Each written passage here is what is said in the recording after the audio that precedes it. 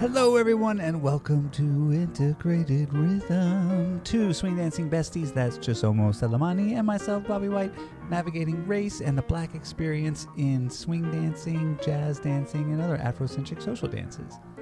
This week we have another Chisomo and Bobby episode for you. In fact, you can think of it as kind of part 2 of the last conversation, although it's completely on its own, so you also don't have to go and listen to part 1 if you haven't too already. But that was the one that we put out last week. Anyway, hope you enjoy it. It's a fun conversation. As always, I always have fun conversations with Chisomo. Also, we at Integrated Rhythm have an email address. That's right, we're getting fancy around here. You can email intrhythm@gmail.com. That's intrhythm, all one word, @gmail.com. If you have to look up the word how to spell the word rhythm, you're the same as me. So don't beat yourself up about it.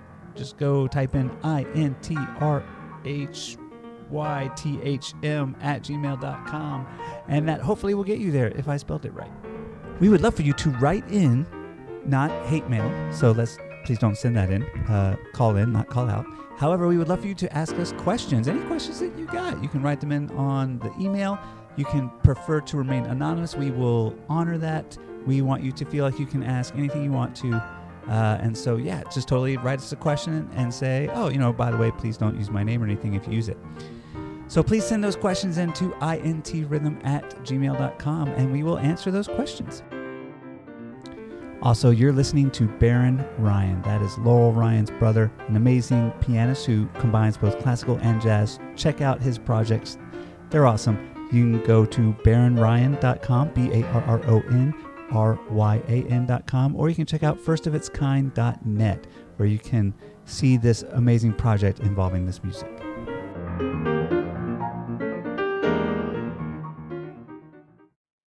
Integrated Rhythm with Chisomo and Bobby. Jessica and I were practicing air steps in a park, in the park this last year.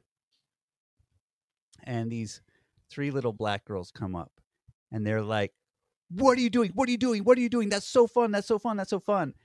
And they're like, can you do it? Can you do it again? Can you do it again? And you're like, okay, we'll do it again. And we were confronted with that awkward situation of, like, in our heads, we were like, we wanted to tell them, like, this is your dance, by the way. You should totally do this if you want to. Don't think that this is a white thing. That, yeah. But, how do you, there didn't seem to be a proper place in the conversation to bring that up with the 3 little black girls who were just really excited to see us chuck each other around. Yeah. Yeah. I mean, that, like, when I think about, I'm like, once again, I think about some elders who I know would be like, by the way, this is black dance. But I get what you're saying. Like, when you're trying to, like, speak through those racial boundaries, you're like, this conversation is about to get real deep, right, real quickly. And so they just wanted to see us throw each other around. That's all they wanted to see. They didn't necessarily want a history lesson or a legacy lesson. And I get that. And maybe I should have tried. Maybe I held back too much, because I also, like, I think I have this weird fear of sounding like an adult in a negative way. Like, by the way, I'm going to educate you on this thing that you are interested in right away, which, and maybe that's not fair either to educational adults. Yeah, no, I had this thought in my brain where it's like, just so you know, this is a black dance. Yeah, like, and also that might be creepy coming from 2 white people, right? We're white people throwing around, and we're like, by the way, little kids, this is a black dance. You should totally do this dance if you want to. In fact, we'd be happy to come out here and play around with you all day if you want to. Like, that would have been in our hearts, maybe not the thing that we should say out loud.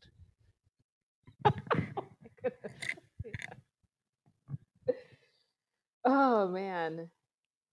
Yeah, that is so funny. At my family reunion a few years ago, I had the idea of us putting together a literal family tree. And so what we did, because, like, a lot of our history is passed on through oral tradition, We know that with the passing of different elder members of our family, we're losing aspects of who we are and our history. And so a lot of I feel like my mom's generation and some of the cousins are trying to capture our history. And I was thinking, like, why don't we take photographs and put ourselves on this tree, and then people can bring photos. And so my mom brought a bunch of photos. We had Polaroid cameras, so we were able to take pictures of everybody who was there, their families, and we plotted them on this tree on this wall. So it was really cool to see our literal family tree on this wall. Yeah, and so I'm by this wall, and one of the little cousins, comes up and asks a question, and I'm struggling about this child is in the same like age range as the children you just described. And I believe he was like, how do we know that so-and-so family member, like, how do we connect with this idea? And then so I looked at him, and then I went into this very deep thing, like, the way that you identify is determined by yourself, and we are connected to one another, and so we can help each other figure out aspects of our identity, and it is nuanced and blah blah blah. So I go into this whole thing being me and like talking about these deep aspects of identity by this wall, this family tree of pictures of our family. And my older cousin walks past, and she looks at me and she's like, Giacomo, too woke, please. And so like I think I like have my hand on this like baby cousin's shoulder, like, let me impart this wisdom. And she's like taking my hand off, like, no, like, let the child go. Let the child, he just wants to play. Like, he asked a very simple question, and now you're talking about identity contingencies. Like, let the child go. So I was just, I was imagining, I appreciate that you let the children go. It was hard. It was hard to let them go. It was hard because these are three young Black women that could, in the future be be in love with jazz dance because of those two white people that they met in the park one time that opened up the dance to them, that welcomed them in, that opened the door for them. And I let them go without any lecture whatsoever, without any awkward invitation to them, knowing that it's a Black dance. Yeah. You're like, you realize at that moment of wokeness, you didn't need to. Like, I just imagine like Ella and then like Jill Scott and Lauryn Hill playing in rapid succession in the background as you're like talking to these individuals. You're like, we're in New York City, the home of America's greatest music and dance. Amazing Black people carried this legacy. This legacy is yours. Like, it's just this Let me show you some clips, children. Let me show you some clips.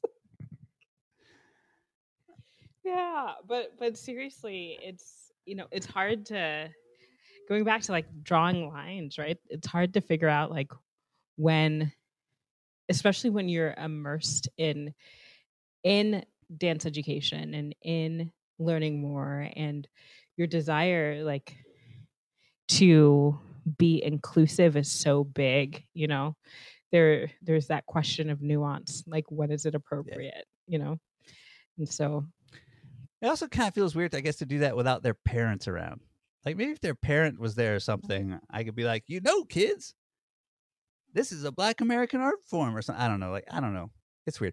I will say that one thing I did take away that I think is very important from this situation, one thing I did take away is that if our dance isn't out there in the world, people aren't going to see it.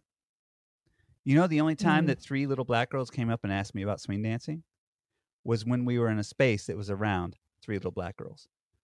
And so, like, so much of our dancing is done in ballroom studios or in dances or weekend workshops, all of which are really insular. And there, so much of the last few years have been promoters being like, well, okay, so if we put people of color on the flyer, will that help? If we go to their dance scenes and try to make sure to interact and connect with their dancing, will that help? There's all these things, and we found, at least for a little sliver of wisdom in the fact that we were practicing in a park in a neighborhood that is a Caribbean neighborhood, and people were excited about the dancing that they saw that we were practicing while they were walking by, and there's a whole lot to be said for that. Yeah, there is. And like you said, visibility. And I was actually, the one thing in my brain that keeps going off is I'm like, I wonder how they would have connected to the content if you were like, hey, have you heard of a person named Ella Fitzgerald? Or have you heard of a person named Frankie Manning? Yeah. Yeah. And then you could open their door that way and tell the story of Frankie. Be like, yeah, he was this African-American man who developed this thing that we're doing. Yeah, that's a good idea. And so then also, because here's the other thing that keeps popping my mind is being, I know that there's some people who are dark skinned but do not identify as Black. So then there's that question of that's a very good. Where that's do you? A great point. If I could have if we had said by the way, kids, this is a Black dance, they might have been like, well, I'm Caribbean, yeah, why? Yeah, or I'm Dominican. Yeah. I'm not, yeah. And so and not to say that all people, there's that also made me think of a thing that I was listening to. Yaba Blay has this book called One Drop, and she had an Instagram live with somebody who was talking about being identified as Creole and knowing people who separated themselves from Blackness by identifying as Creole. And so there's all of these different nuances with people who are what we would call melanated, right? Darker complected. And so as part of my initial thought of you interacting with these girls, I was imagining being like, it's a Black dance. Well, if you identify in that way,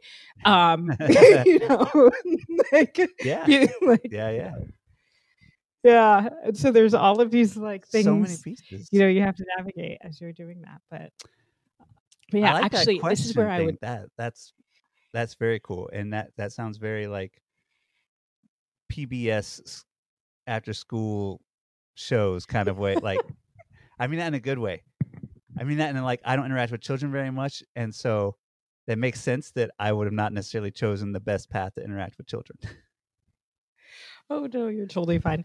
Well, and I appreciate, yes, I do interact with kids a lot, but this is what I'm saying though. That's why I felt like I had the permission to be like, my young child in my family know the ways of Yorn. I went too far with that child. I was too woke.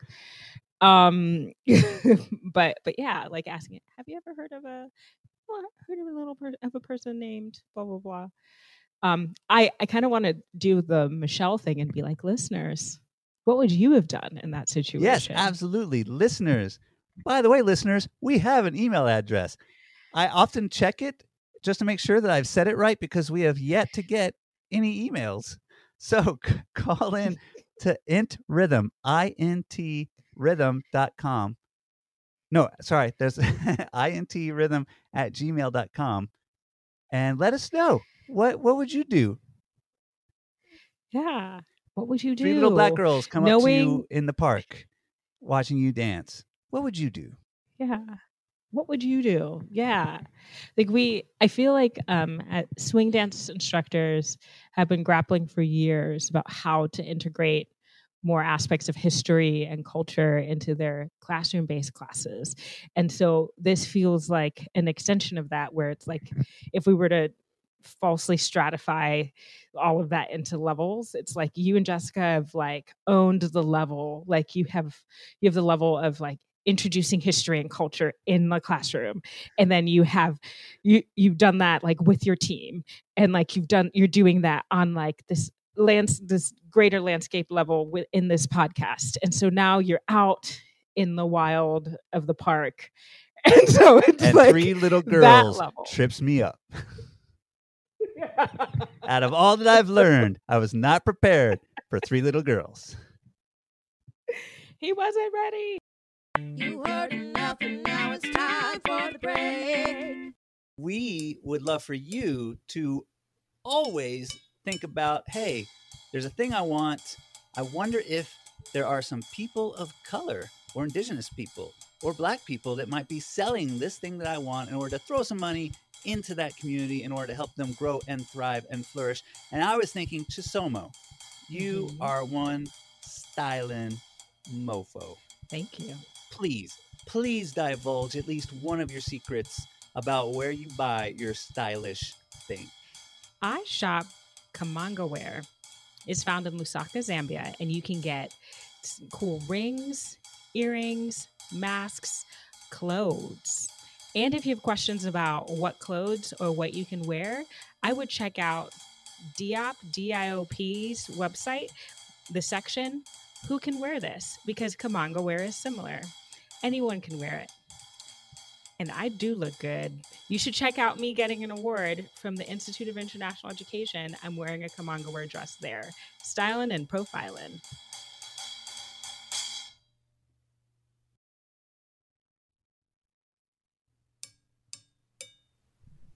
Hey everybody, this is Bobby White from Integrated Rhythm. We're here to ask you to please consider donating to the podcast. You can do so by going to patreon.com/integratedrhythm. You can do so by Venmoing at Bobby Swungover. And make sure to put a little IR in the note so we make sure it goes to the right people. You can also do so by PayPaling at BobbyWhite3. And once again, putting a little IR in the window there. Doing so will help us keep this podcast going, and we love doing it, and we hope you love it too. If you can't afford to donate at this time because times are rough, we totally understand. We don't want you to put yourselves out. We want you to keep enjoying the podcast for free. However, if you have a little bit of pocket change in your pocket, we would greatly, greatly, greatly appreciate it. Thanks and have a great day.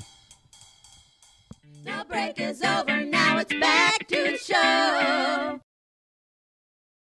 But yeah, you're like this impromptu teaching moment happens with people you don't know, and you're like, what do we do? How much culture do we like infuse in this moment? Like Lindy Hop is not like ballet, so like you're out in the park, and there are different dance styles that even if you haven't explicitly taken those classes, you could be like, ooh, I recognize those shapes, right?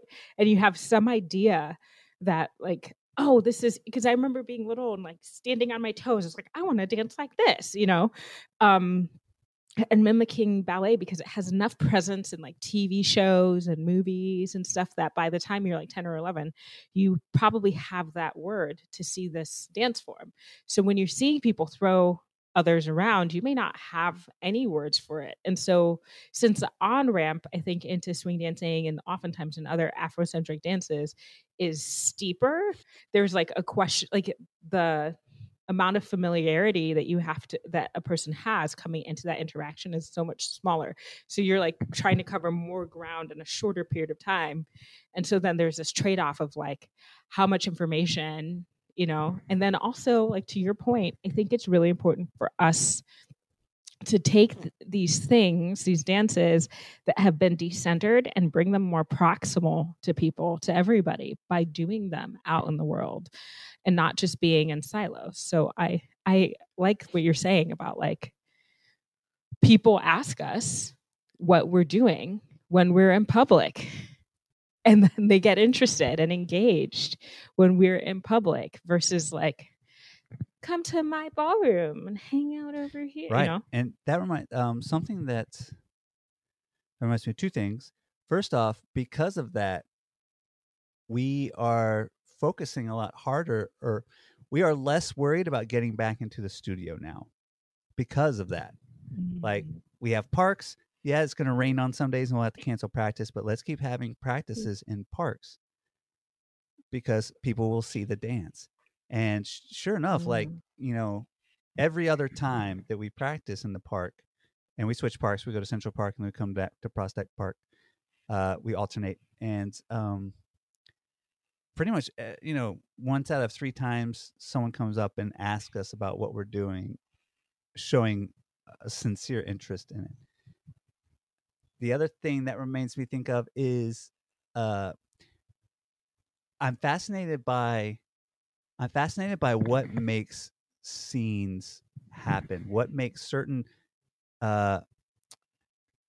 what makes some people in practice research call them crucibles of what makes like really, really talented groups burst out, because they tend to be in groups. They tend to be pockets of talent.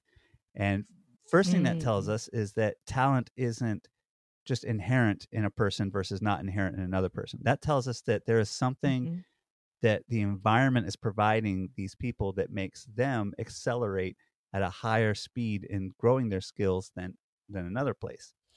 Oftentimes, it's the group itself, the presence of a group itself. You have people that you're connected to. You have people that you bounce ideas off of. You have people that you compete against within that group. You have a one-upmanship.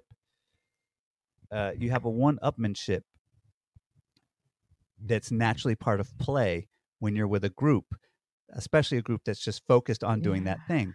And so, for instance, some famous ones in the past are skateboarders. The Z-Boys was this group of surfers who started working on their skateboarding during the off surf season. And like, they just so happened to be a group of kids who would push each other, and they had like a few crucial leadership positions. Like some kids stepped into the leadership position that allowed them to like accelerate the group. They just knew how to like lead the group, right? And that is another great example is Whitey's Lindy Hoppers. Is you have like, it's not that these teenagers in Harlem were inherently more talented at Lindy Hop than Black teenagers in Chicago, Black teenagers in Alabama. Like, it wasn't that they were just more inherently talented.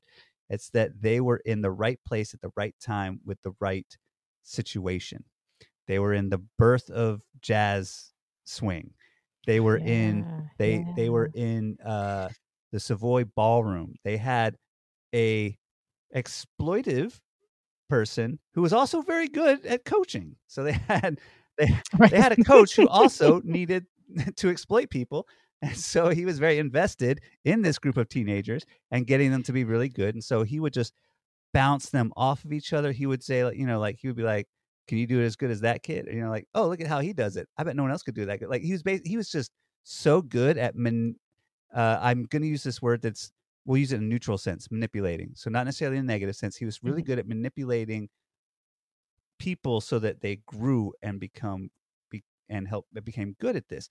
And he also, part of that's being a casting director. Like he probably caught the kids that he knew like had a personality that would work well in the group or work well on the stage. So he was doing all these things that like, and then again, like, so he also had the Savoy Ballroom at his command so that he could let them come in during the day and just practice all day.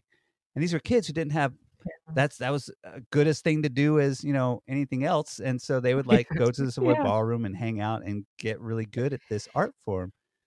And so anyway, all that reminds me that like, this has happened in the modern swing scene in a few places. And you can usually just point to your favorite groups of Lindy Hoppers.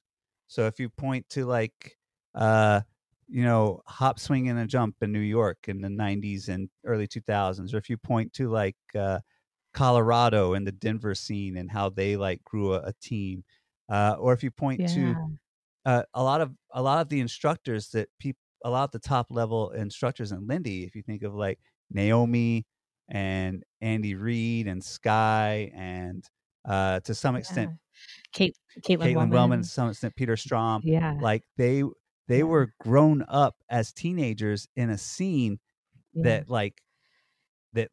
they could grow up in. And I think Wow. from what I understand, one of the hilariously simple reasons for that. This is so simple. Um, the DC group, the Washington DC dance group, Tom and Deborah, put on dances. They're not a group; they're a teaching couple, but they put on dances in a mall. They had a club that was in a mall called the American Club, and that's where they had a lot of their dances. And so, guess who goes to malls? Everybody, especially at that time. And so Yeah. everyone would walk by and see swing dancing. And so the DC scene was able to get teenagers, like 14, 15, 16-year-old kids interested in this dance in a time when very few scenes across the country could get anyone under, like 25 or 30 interested in the dance. And that was just a really interesting, I don't know, that's always that fact is that Yeah. theory has always fascinated me. Yeah. Yeah. As you were saying that, I was just thinking about like breakout groups, breakout people, even like thinking about like the rise of hip hop and the different hip hop artists that came out in like the 70s, 80s, 90s, and then I'm thinking about like dancers, b-boys. Shout out to And the Dungeon so Crew in like Atlanta. Outcast. Gotta rep the ATL. But thinking about those, like there are distinctive people and personalities when you think about like you said that, and I immediately was like, hip hop. Like people don't quite understand like the emergence of hip hop.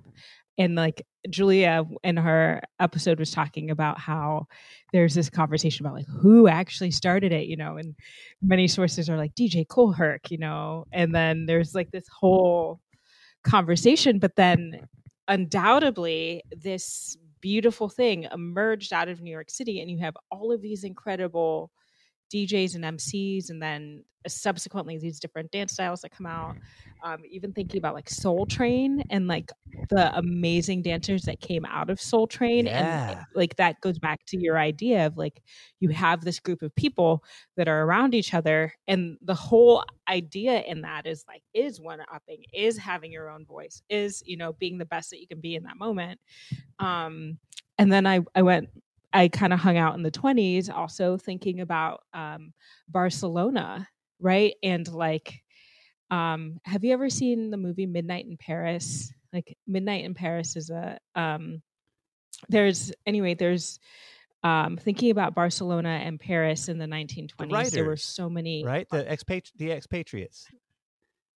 yes, Hemingway and yes, Fitzgerald, and yeah. yes, yeah, and George, what's her last name? George Eliot.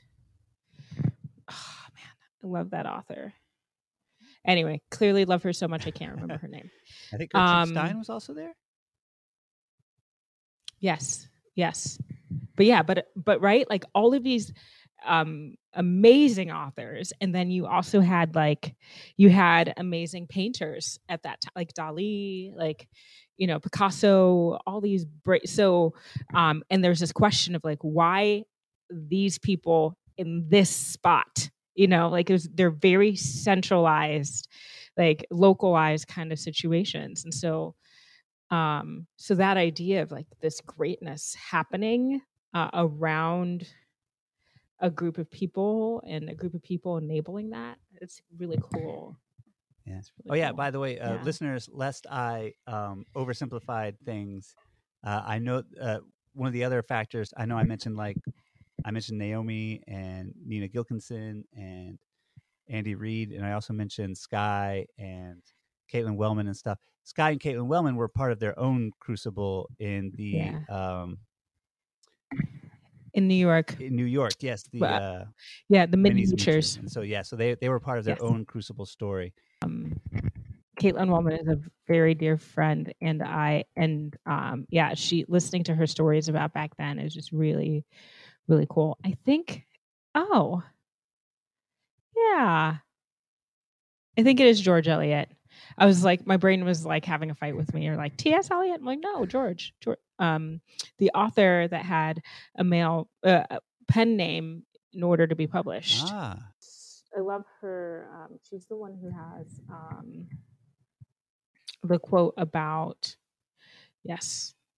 about good friends and good friends being able to sift through what you're saying and like throw away the chaff and hold on to Oh, what yeah. is good. love Yeah. that one. Yeah. So yeah.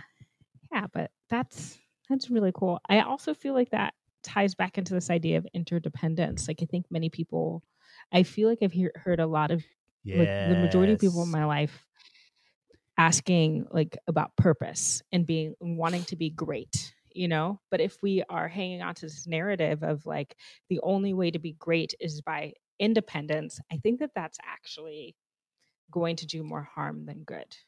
Yes. Especially when we recognize like if you are in a community, if you are in a group of people that is inspiring, that's propelling you forward, Absolutely. you're more likely. I really think of my own journey as that tale. I spent a long time trying to work on my dancing as an island, like in and of itself. And part of that was because of geographical circumstances. I wasn't necessarily in a place that a large group fostered, was around to foster that kind of thing. And so I totally, those listeners out there who are in that situation, I totally hear you and I feel you.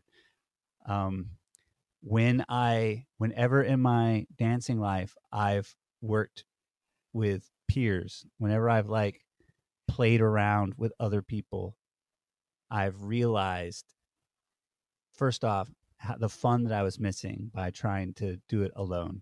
And I also realized how much better I got more quickly, how much more inspired I was to even do dancing.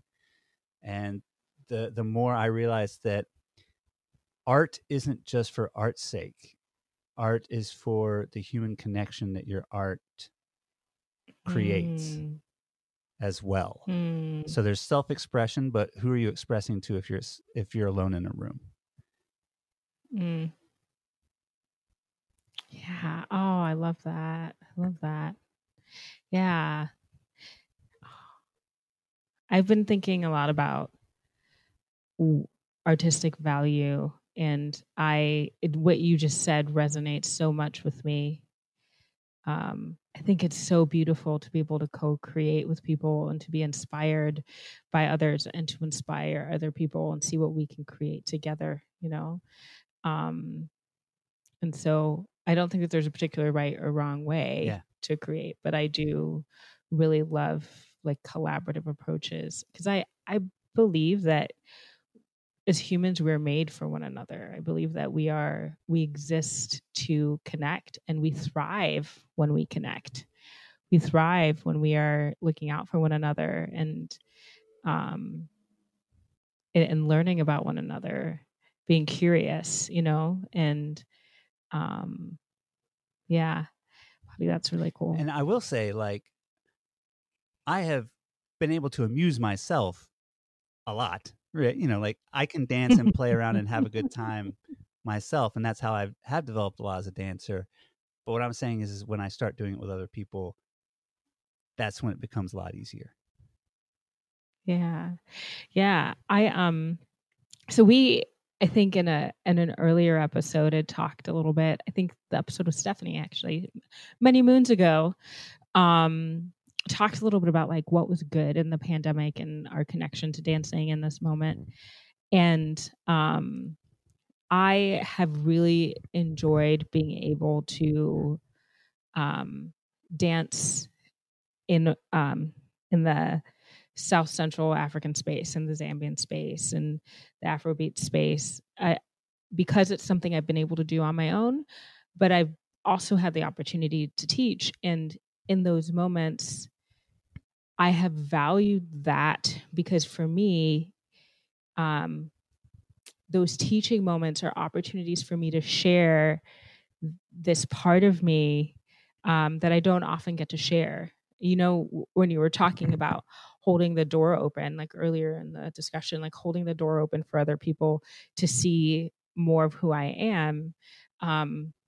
the way that I learned how to be as a kid was to assess, observe, and then introduce. So assess, observe, interact with people where they are, and then introduce different elements of myself, because I've always been confusing for people. And so I have, like, they're like, where are you? Like, who are you? Where are you from? And so when I have the opportunity to share from my cultural perspective, from my dance home space, to share in my legacy, to share in my experiences, then it is such a treat for me. And then in that, I like to invite other people to share themselves. And so it really has been this healing thing for me, because anyone who is a third culture kid, as they would say, like, kind of sits on the margin of different communities. So you are, like, for me, I'm Zambian. My passport is green. Grew up in the U.S. to some degree, travel back and forth. I hold different identities, different cultural perspectives. I'm in the United States as a Black woman. I'm viewed as Black American, and I proudly am. I'm like, yes. Yes, I've been educated and supported and loved by my family, my chosen family in the Black community in the United States, and I am also Black African. So, like, there's all of these different aspects of my identity, and so to have the opportunity to step in front of people and reveal myself as I would like to be revealed is such a beautiful and wonderful thing. And so when you talk about these shared spaces of interaction and dancing, like, I love that, because it provides us opportunity for vulnerability and connection and honesty. And then from there, we can create these really cool things, you know?